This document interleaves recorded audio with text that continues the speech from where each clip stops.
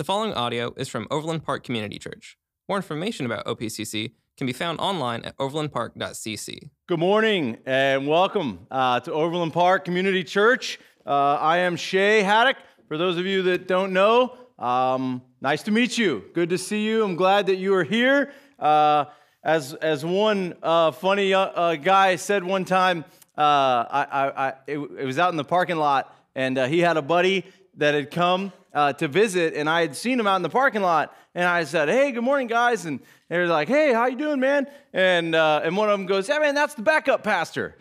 So I'm the backup pastor. It was awesome, man. I loved it. I think it was you, man. It was so funny.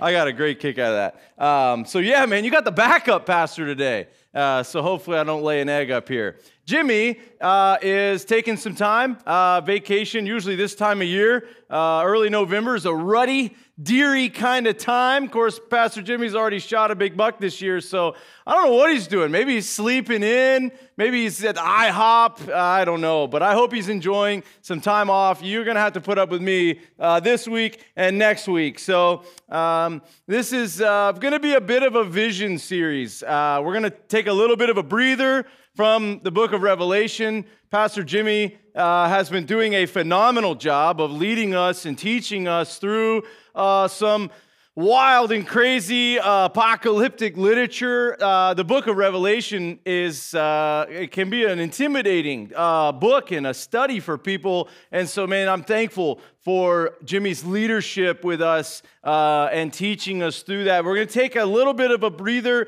but in light of that and the teachings of Jesus in Revelation through John, the Revelator, we are just can't help but be excited about the things to come, right? I mean, there's a lot of forecasting and a lot of things to look forward to.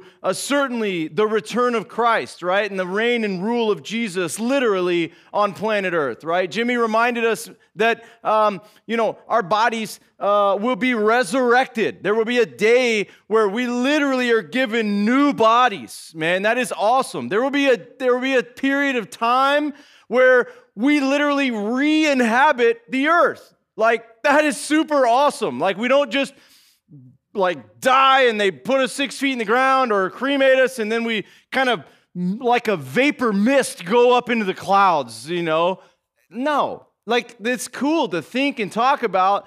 Like, Jesus has given us a really intense description of what life is going to be like. Man, we are in a really neat period of time in human history, and it is an exciting time to follow Jesus. But man, there is a lot more to come, whether it's on this side of eternity or the next. And so join with me, though, in Luke chapter 4. Luke chapter 4. If you brought your Bibles, we're going to start in Luke chapter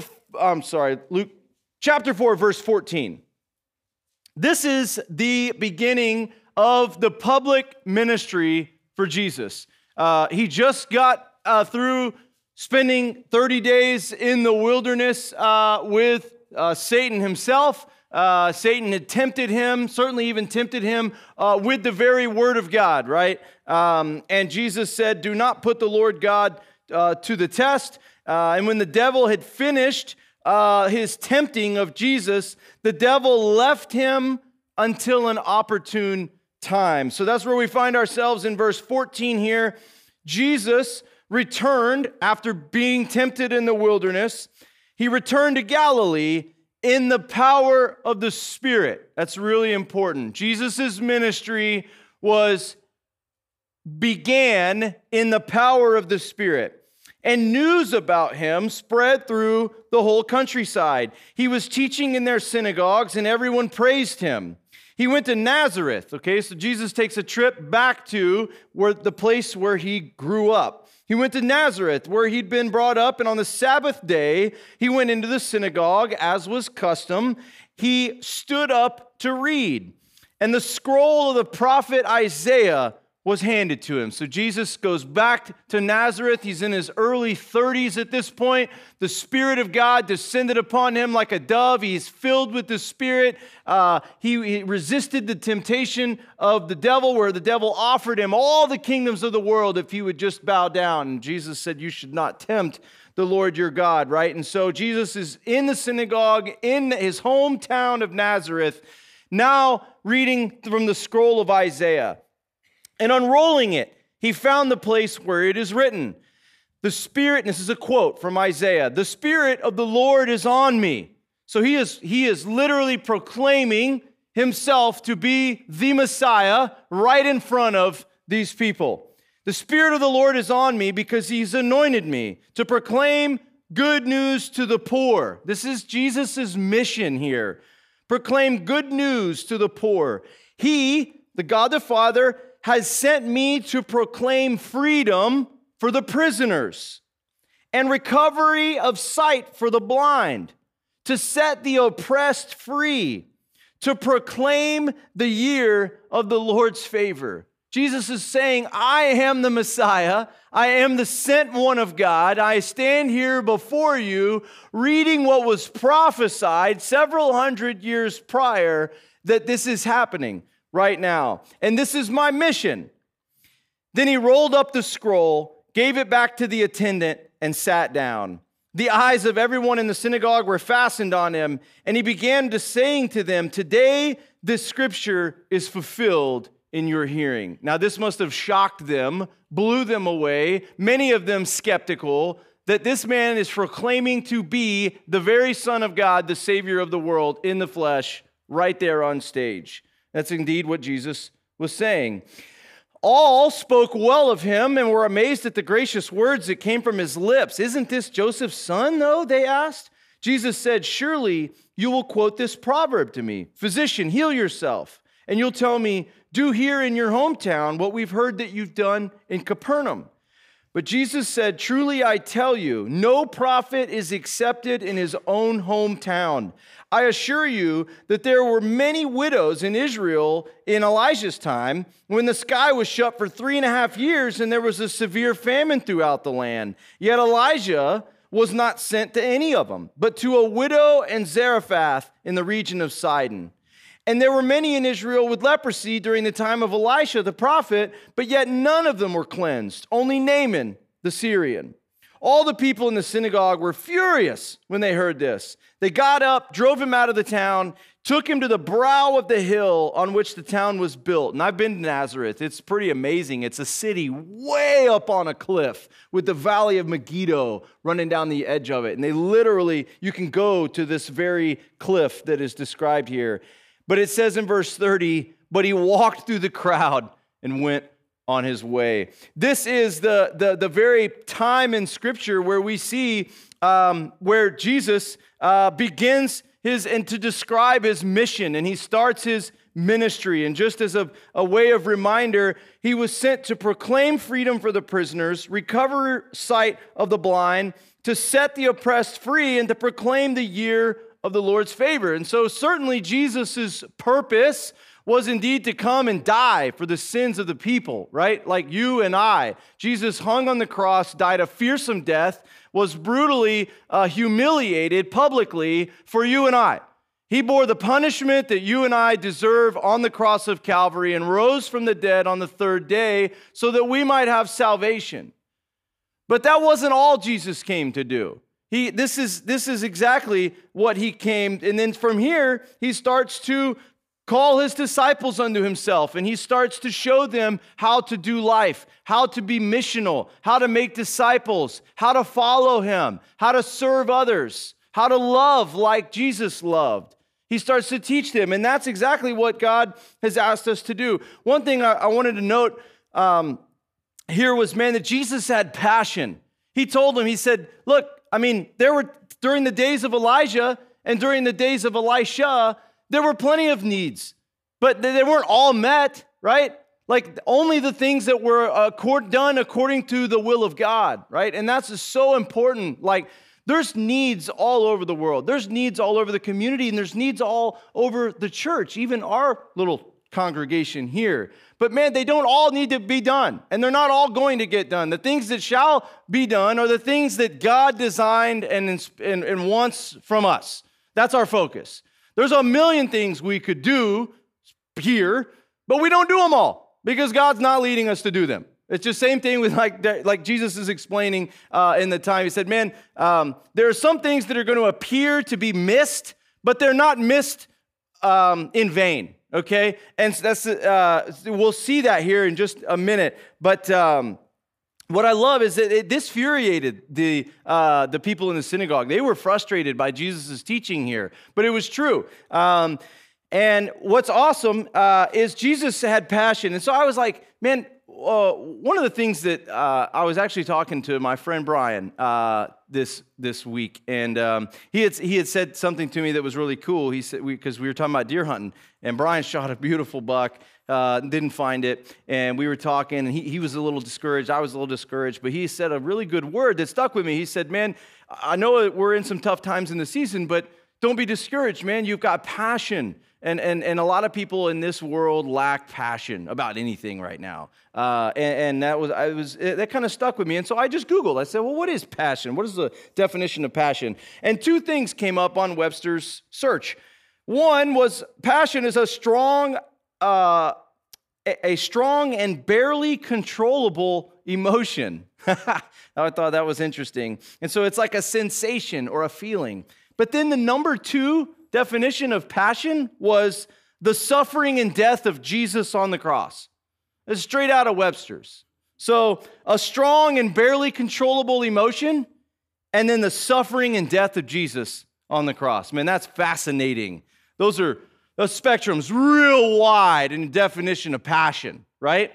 And so one I noticed like that, the top one was passion was like an emotion or a sensation or a feeling, right? And the second one was the act or the actual working out of our salvation by Jesus on the cross. Literally the perfect man, giving up his life for those who aren't. Like, that's incredible. So Jesus had passion. And my question for you guys today, and what I want to fuel the purpose of our talk is, are you as passionate about what God has called you to as Jesus was? How passionate was Jesus? He died on the cross, a death that he didn't deserve because he didn't want to be separated from you and I. That's passion. Jesus was passionate about what God the Father had sent him to do. Are you that passionate about what God has asked and sending you to do? Do you know what Jesus has called you to? A lot of people struggle with that. They don't know. They believe in God. They might even go a step further and believe that in Jesus, that Jesus was the Son of God and find salvation in him. They might be a born-again Christian, which is amazing. They'll have a place in heaven and a purpose that God will use them for there, but they don't know what Jesus has called them to in the here and now. Like, what do I do, right? And a lot of times people are going back to the analogy of passion or the contrast between the emotion and the action. A lot of people are like, yeah, I don't feel that passionate about Jesus or about his church or about his love. And it's like, well, man, if you're sitting around and waiting on an emotion to spur on action, it's not going to happen. It's not going to happen. But that's not how the Holy Spirit works. You don't just do nothing, and then the Spirit of God just fills you with all this passion, and then you go out and live for Jesus. No, it's the opposite. You go out and live for Jesus. You do the things that God has asked you to do, and out of that, passion comes. I'll give you an example, and you guys are going to have to tolerate me talking a little bit about deer hunting. It's early November, and that's just that time of year. But one of the things Molly and I have the great fortune, we've had the opportunity over the last couple of years. We own 2 different farms, and we lease another farm in Leavenworth County. And so we have plenty of places to hunt, man. We have lots of places to hunt. God's been so good to us. We're fortunate. But I like big bucks, like big ones, man, like humongous bucks. That's what fires me up. And I just don't have one. I don't have one on my farm in Ottawa. I don't have one on my farm in Atchison. I don't have one on my lease in Leavenworth. And I'm like, my passion was dwindling. And I didn't know why. I'm like, well, I've got places to hunt. There's definitely bucks out there. But why? It's because there's not a big buck. And so the Lord was like, well, man, you better pick up the phone. You got to make some calls. So I'm like, where do I know where the big bucks are? And Jimmy and I used to hunt a place a couple years ago that was absolutely covered up in big deer. But it was a small farm. It was an 80-acre farm, and we could only get the deer on camera at night. And we knew they lived over there. They lived on the neighbors. We put all kinds of cameras out, like worse than the most high-end tech home surveillance in Overland Park, man. This farm was under surveillance. There was some big deer over there. And we could tell which direction they were coming from. And they were all coming off this guy's farm. So guess what I did? I dialed that boy up. I said, dude, look here, man. I would really like to hunt your place. I'd be willing to pay a solid $1. I'm not rich or anything, but man, I would make a substantial financial sacrifice to be able to hunt your place, man. He called me back. He said, well, I need to make some calls, blah, blah. Let me check to make sure. Anyway, I thought it was a long shot, but lo and behold, Mr. Judd called me yesterday, and he said, man, if you're serious, young man, you write up a contract. I'll give you the exclusive. You send me the check, and I hope you kill the big one. I thought, let's go. And I was fired up, man. I was back in the game. I took some action, right? And sure enough, man, I went out and hunted last night. There's some big deer in there. I saw them, and I'm back to being excited. It was my action that invoked the passion, right? I got jacked up, man, because I made some moves. And that's what we're here to do this morning. Jesus said, John chapter 6, 38 verse 40, he says, for I've come from heaven not to do my will, but the will of him who sent me. And this is the will of him who sent me, that I shall lose none of all of those that he has given me, and raise them up at the last day. That's why Jesus came. He came to redeem us. And because God is outside of time, he knew and knows who's going to and will be redeemed because he's outside of time, right? And not one of them will not be redeemed, because the plan of God will transpire. It will happen, and God will use us to reach those that he's desiring to be in relationship with. He already knows that people will be saved, but he's going to use us and invite us in the process so that it can inspire us, and we have a story to tell, and that's just how God has designed humans and his plan. John 14, verse 12 says, Jesus tells us, very truly, I tell you that whoever believes in me will do the works that I have been doing, and they will do even greater than these, because I'm going to be with the Father, right? So Jesus goes to be with the Father. He leaves the Holy Spirit here for us to fill us and indwell us so that we can do his work. We're literally called to do exactly what Jesus would be doing if he were walking here with us, right? That's what we're called to do. And so I want to share a diagram with you guys. If you guys would put it up on the screen here, and forgive me, those of you online, you may not be able to see this very well, if even at all. I apologize, but I didn't get very good grades in school, and it's probably because it was all I could do to put together a PowerPoint like this. And this is like from the 1990s, okay? Yeah, it looks pretty solid though, man. You like my colors and I even changed the fill color on the background and all that, dude. What a deal. What a deal. So I feel like the church, man, needs some help. Like not just our church, but the global church. And that's God's put a passion in me to help people understand maybe what more of a fruit-bearing life could look like. So if you know Jesus, if you've given your life to him, and you have obtained salvation through faith in Christ, if you haven't, and God's knocking on the door of your heart, man, just see me after service. Like, you need to give your life to Jesus, okay? And you need to give your life to Jesus because he will change your life. We'll put you in the tank up here in a couple weeks, and you can tell everybody that God's done a great work in you, and that will be awesome. But for the rest of you, if you are saved and you believe Jesus has died for your sin and you're filled with the Holy Spirit, empowered for ministry, just like Jesus was in Luke 4, This, and again, this is just kind of this is a vision that God has shared with me that He has tasked me to share with you this morning, okay? So it's kind of a fivefold, and I just made this up, okay? I believe it's just something, this is kind of how I see my life.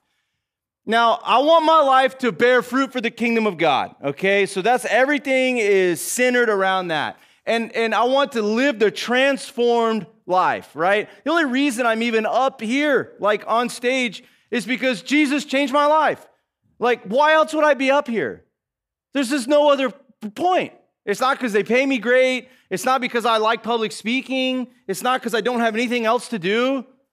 Like, I'm up here because Jesus changed my life, and He's asked me to impart that, tell my story, so that He can continue to change your life, so that you can change others. That's the kingdom. So to bear fruit, I think we get confused, and sometimes it's the church's fault. Like, I would take ownership as a staff member and a leader within this church.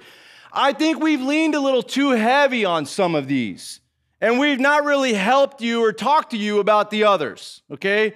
Man, if you've been at this church for 5 years at all, you've heard us talking about making disciples. We make disciples. We're a church that makes disciples and makes disciples. And man, that's awesome. What did Jesus say to do?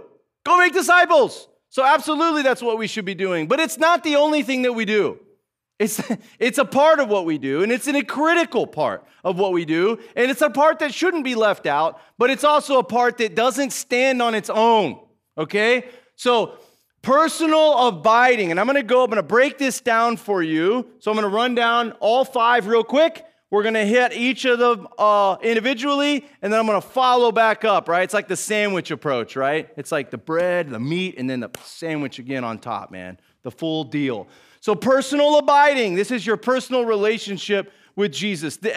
Nothing else. You cannot bear fruit. Jesus said, apart from me, you can do nothing. If you don't spend time with Jesus and you don't walk with Him personally, you're worthless in the kingdom in terms of your labor. You can't do anything of any value to God or the kingdom at all if you're not resting and abiding in Jesus and the power of the Spirit of God, the same Spirit that was in Jesus, is living in you and coming out of you. Okay? So personally abiding is number 1. And then there is no particular order in the rest of these. But we make disciples. Jesus said to do it, so therefore we ought to do it. And I'll explain to you what that looks like. Then we live life in community. There's a very important component about living communally with each other and experiencing spiritual family outside of the walls of the church. And we're going to talk about that. Service, man. If you cannot follow Jesus and not be giving your life to some type of service, like you're fooling yourself. If you're serving you and you alone, man, that is not Jesus. Jesus literally died. He was perfect and was crucified for you and I, the perfect example of service. He gave His entire life for us. We ought to do something of service to give back. And the local church, man, this church, OPCC, this fellowship, this body of believers, right? What does that look like? So the fruit-bearing person, the Christ follower, the disciple of Jesus ought to have some element of each one of these parts flowing out of your life, okay? Some of it every day, some of it weekly, some of it monthly, some of it yearly. But definitely, each one of these arms is like a balanced diet. Like you need a little bit of meat, you need a little greens, you need whatever, right? Depending on what diet you're on. But there's a lot of them now. But anyway, this is how I envision a balanced life. And the leadership team, need to help you understand and cast some vision over what it means to be balanced. So go to abiding. Next slide, please. Personally abiding. Again, this is, above all, the most important thing. You couldn't over-index on this. You can't possibly spend too much time with Jesus. There is no way. But it's prayer. It's literally praying. So what does this look like in my life? I have 2 places that I pray, three places that I pray the most. My favorite place, man, by far, shower. I love testing my hot water heater. Crank that thing up, man, and just stand there. I just stand there. I mean, I wash my hair and, I scrub down pretty good, get the pits, all that. But I will literally just stand there, man. I like that burning hot water hitting my neck. And I pray. And sometimes I sit there and pray so long, literally the hot water's gone. I'm like, whoo, just getting cold, man. And I get out, right? That's my prayer time.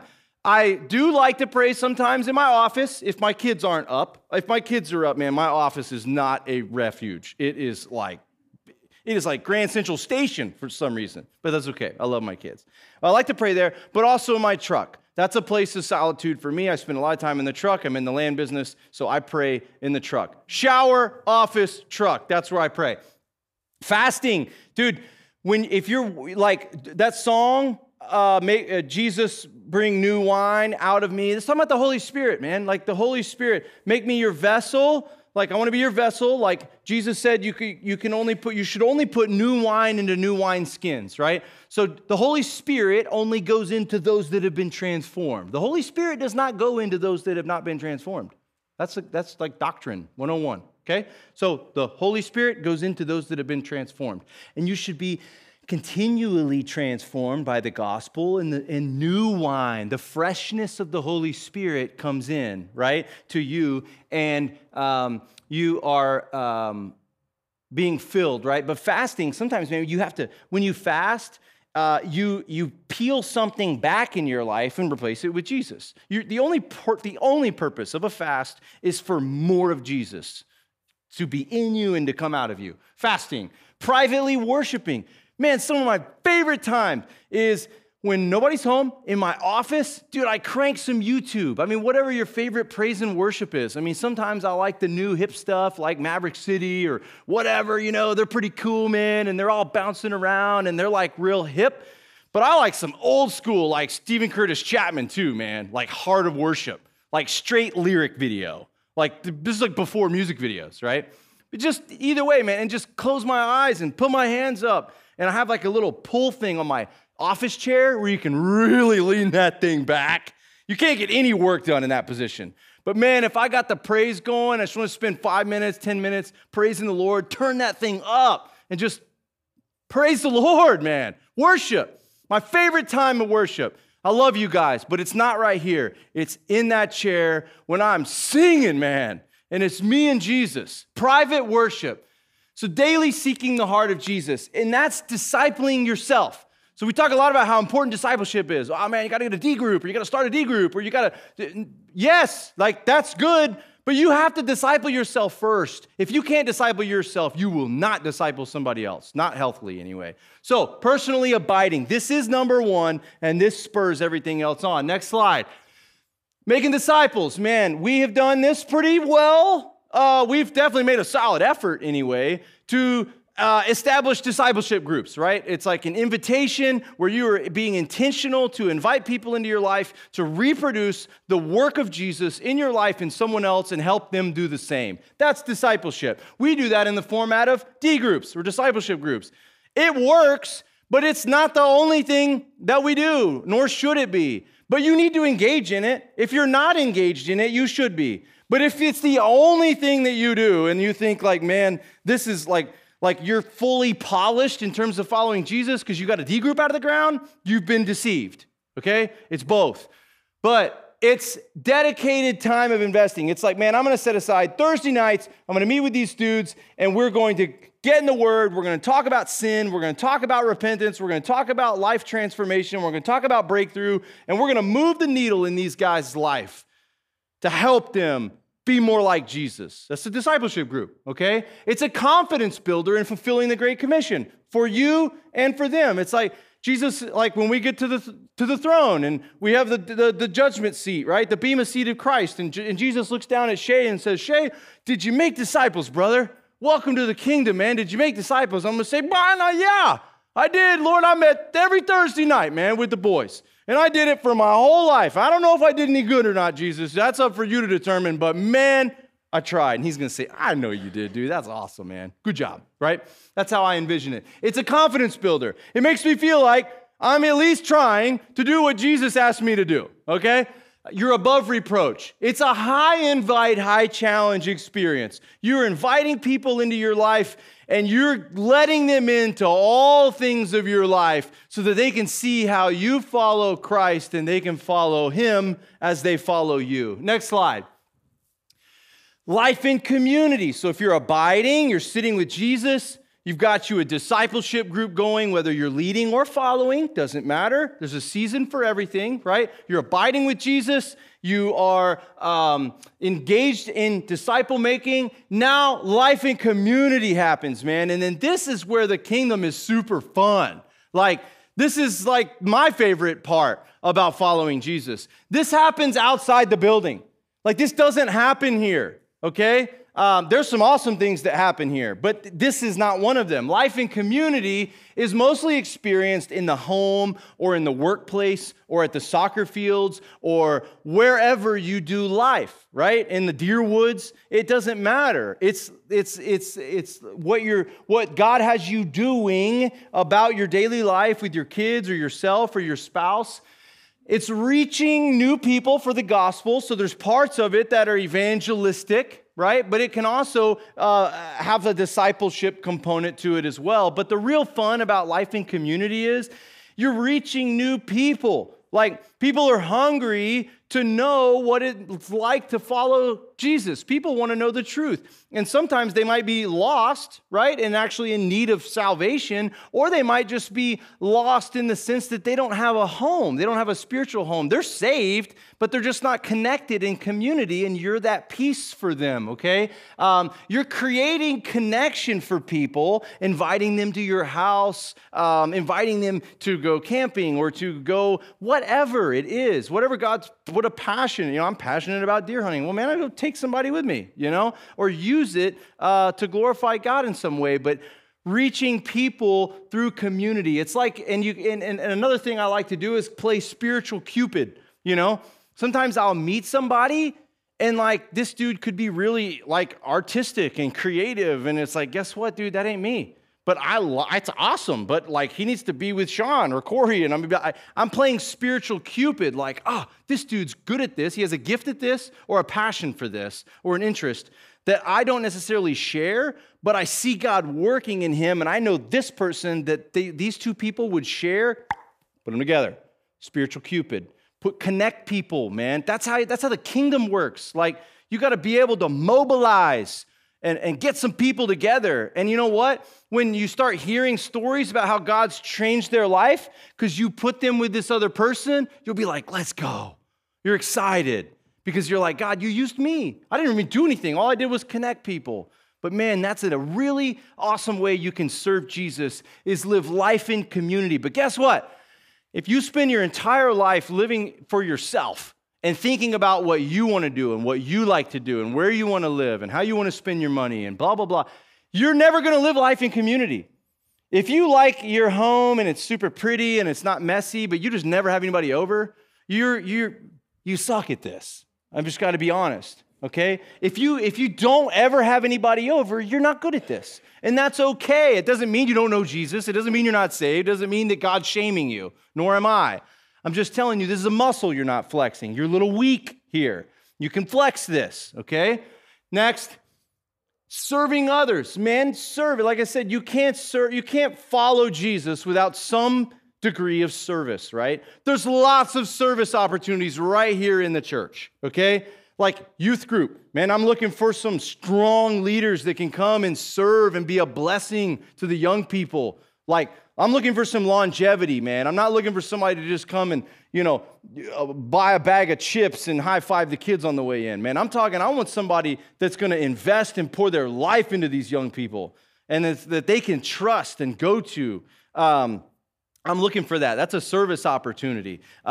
We got all kinds of stuff around here, man. Kids ministry, nursery, who knows what, man. Lots and lots of stuff. But service is just putting others before yourself. Some people are really good at this. I would say gender specific, boys, not trying to be too sexist here, but man, women are typically a lot better at this than men.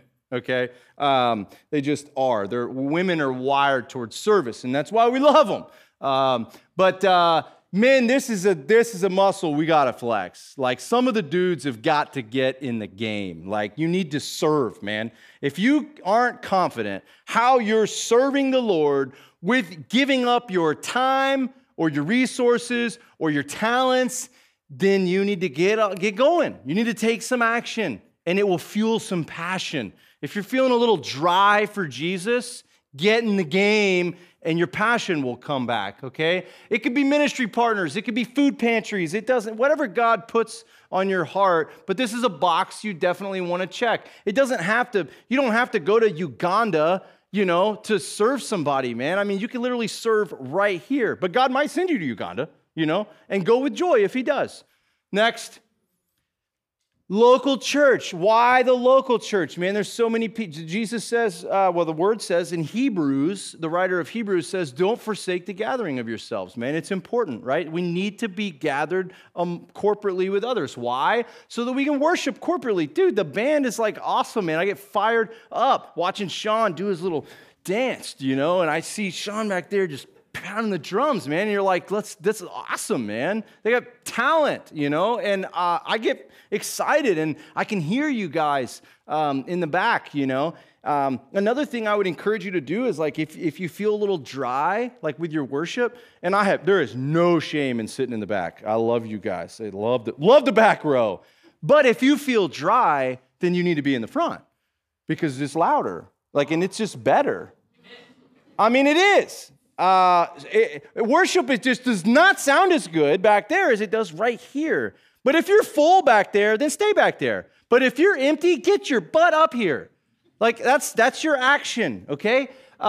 Hearing the sound of the gospel, hearing the teaching of Jesus, hearing the word being preached and proclaimed. That's why we come to church. I mean, there's pastors like myself and Brother Jimmy that we bring the word because God told us to, and because he set up the biblical office of pastorship so we can be a blessing to you guys, okay? So we're just walking out the call of God, but my job's to preach it. Your job's to come listen to it, okay? That's just how Jesus set up his kingdom and part of the local church. It's a landing place for lost people, right? I don't care that we have a name outside OPCC. I wouldn't care if we were ZZZZ. It doesn't matter. It's just so that when someone asks, hey man, do you go to church? You say, I do. I go to OPCC. It's at 14800 Metcalf. Come on, man. We got the new cross. Let's do it. It's just a place. It's a landing spot so people know where to come and they can hear the gospel and they can see other people worship and they go, oh, I'm not alone. God's moving in my heart and he's like moving in their life too, and maybe this is real, right? That's what we do it for. It's a place to serve, okay? God's faithful to give us opportunities to serve one another. It's a place to belong. It's nice to have family and friends. Man, I like seeing you guys. I don't know if you like seeing me, but I get encouraged to see you on Sunday morning. It's a place for storytelling, man. That's why testimonies and baptisms are so important. When you dunk somebody and they tell their story of how Jesus changed their life, it moves in the heart of somebody in the crowd. It does every time. And that's why the church is here for. We can facilitate that opportunity. It's spiritual family vibes, man. Like, not all of you are my best friend, and none of you are related to me by blood. But we are all spiritual family, man. We're going to be together whether we like it or not for all of eternity, me and you, those that are saved. That's what Jesus said. That's the gospel, and that is awesome. And so we better get used to hanging out with each other now because it's going to be a long time. Eternity is a long time, okay? And so going back, last slide. Man, I hope this is encouraging to you guys as you might be wondering, well, man, yeah, I don't know. I don't know if some of you guys are like, I don't know if discipleship's really for me. I don't know if I want to go into a group or if someone is inviting me or not, or I don't know, like I'm kind of feeling this pressure to lead a group, but I don't know if I'm very good at that. Okay, well, then flex something else, man.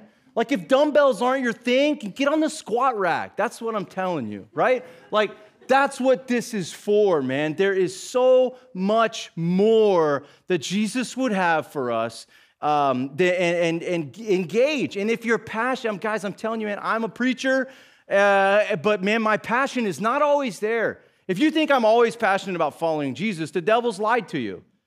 But sometimes, man, thing I'm most grateful for, number one, are the people that God's put in my life to spur on my faith. And the two people right now in my life are my wife, Molly, and my friend, Jimmy. Those two people keep me going. They stoke my fire, and they see I'm a little bit flat, okay? The other thing I'm incredibly thankful for is responsibility in the kingdom that I've stepped into. I'm a youth pastor. I'm an associate pastor. I got a busy life, and I got a lot to do. I run a business. I got 4 kids, a wife, all kinds of stuff to do. I'm sure you all do too as well. But guess what? I accepted the call of God, which just so happened to be the role I'm in right now, and it's not easy. In fact, there's times that it stinks, and I don't like it.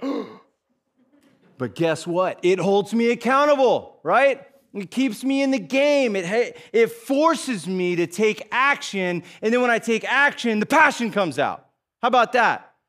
That's how it works. And so if your passion's low, take some action. The passion will follow. So I hope this is helpful for you guys. I'm going to ask the band to go ahead and come on up. And I'm going to close us out with a bit of a reading here. Turn with me to Isaiah 40. I just felt like we started this talk with Jesus stepping into the synagogue, rolling out the scroll of Isaiah and starting his ministry. Some of you guys might actually be starting a fruit-bearing life today, a transformed life, whether you do or don't know Jesus. Maybe today is the day that you come into a relationship with Jesus. Maybe today you say, I already know Jesus, but I'm not bearing any fruit. We'll start today. What a great opportunity is presented before you. And so I'm going to read from the book of Isaiah. Isaiah 40. I'll let the band play whenever they're ready. Comfort, comfort my people. Isaiah 40. Comfort, says God. Speak tenderly to Jerusalem and proclaim to her that her hard service has been completed, that her sin has been paid for, that she has received from the Lord's hand double for all of her sins. A voice of one calling in the wilderness, prepare the way for the Lord. Make straight in the desert a highway for our God. John the Baptist proclaiming the good news of the coming Messiah. Every valley shall be raised up, every mountain and hill made low. The rough ground shall become level, the rugged places a plain. And the glory of the Lord will be revealed, and all people will see it together, for the mouth of the Lord has spoken. A voice says, cry out. And I said, well, what shall I cry? All people are like grass, and all their faithfulness is like the flowers of the field. The grass withers and the flowers fall because of the breath of the Lord blows on them. Surely the people are grass. The grass withers, the flowers fall, but the word of our God endures forever. You who bring good news to Zion, go up on a high mountain. You who bring good news to Jerusalem, lift up your voice with a shout. Lift it up. Don't be afraid. Say to the towns of Judah, here is your God. That's passion. That's what he's saying. Go to the mountaintop and tell them about it. That is your life. You're being put on a mountain, man. Tell of the good news. That's what Jesus came here to do. That's why he left his Spirit for us to dwell here, so that he could be with us and empower us to do the same thing. See, the sovereign Lord comes with power, and he rules with a mighty arm. See, his reward is with him, and his recompense accompanies him. He tends his flock like a shepherd. He gathers lambs in his arms and carries them close to his heart. He gently leads those that have young. Thank the Lord. Who has measured the waters in the hollow of his hand, or with the breadth of his hand marked off the heavens? He's measured it all. Who has held the dust of the earth in a basket, or weighed the mountains on the scales and the hills in a balance? Who can fathom the Spirit of the Lord, or instruct the Lord as his counselor? Whom did the Lord consult to enlighten him? And who taught him the right way? Who was it that taught him knowledge, or showed him the path of understanding? Surely the nations are like a drop in a bucket. They are regarded as dust on the scales. The nations are like dust on the scales of the Lord. He weighs the islands as though they were fine dust. Lebanon is not sufficient for altar fires, nor its animals enough for burnt offerings. Before him, all the nations are as nothing. They're regarded him as worthless and less than nothing. With whom then will you compare God? To what image will you liken him? And for an idol, a metal worker casts it, a goldsmith overlays it with gold and fashions silver chains on it. A person too poor to present such an offering selects wood that won't rot. They look for a skilled worker to set up an idol that won't topple. Do you not know? Have you not heard? Has it not been told to you from the beginning? Have you not understood since the earth was founded that he sits enthroned above the circle of the earth? This is God. And its people are like grasshoppers, man. We are tiny, but he cares for us. He stretches out the heavens like a canopy and spreads out like a tent to live in. He brings princes to naught and reduces the rulers of this world to nothing. No sooner are they planted, no sooner are they sown, no sooner do they take root in the ground, and he blows on them and they wither, and a whirlwind sweeps them away like the chaff. Does the news got you down, man? The Lord isn't worried about it. To whom will you compare me? Or who is my equal, says the Holy One. Lift up your eyes and look to the heavens. Who created all of this? He who brings out the starry host one by one and calls forth each of them by name because of his great power and mighty strength. Not one of them is missing. Why do you complain, Jacob? Why do you say, O Israel, my way is hidden from the Lord and my cause is disregarded by my God? Do you not know? Have you not heard? The Lord is the everlasting God, the creator of the ends of the earth. He will not grow tired or weary, and his understanding no one can fathom. He gives strength to the weary. Are you weary today? The Lord will give you strength. Even young people grow tired and weary, and young men will stumble and fall. That's me. But those who hope in the Lord will renew their strength. They will soar on wings like eagles. They will run and not grow weary, and they will walk and not be faint. Are you flat today? The Lord is here to put some wind in your sail. We're going to take communion. Sean and the band are going to continue to play. They've got one full song for us before we go out into the world and do what Jesus asked us to do. The cups are in front of you with the juice and the cracker. We're reminded that that is the representation of the body and the blood of Jesus that was broken and poured out for us. I encourage you to take that communion and reflect. Where are you a little flat? Where are you hurting? Where are you struggling? Where are you empty? And look to Jesus and let him put you on solid ground. Join me in prayer. Father, we thank you. We thank you for this offering. Lord, we thank you for the communion. We thank you for your life that you gave selflessly for us, Lord. We thank you for the word of God. We thank you for the passion that you had that we ought to follow hard after. Jesus, make us fruitful. Teach us to be a church that loves you, is passionate about you, and is well-rounded for your purposes. We desire your kingdom come and your will to be done in Jesus' name. Amen. Thank you for listening to audio from Overland Park Community Church in Overland Park, Kansas. For more information, visit us online at overlandpark.cc.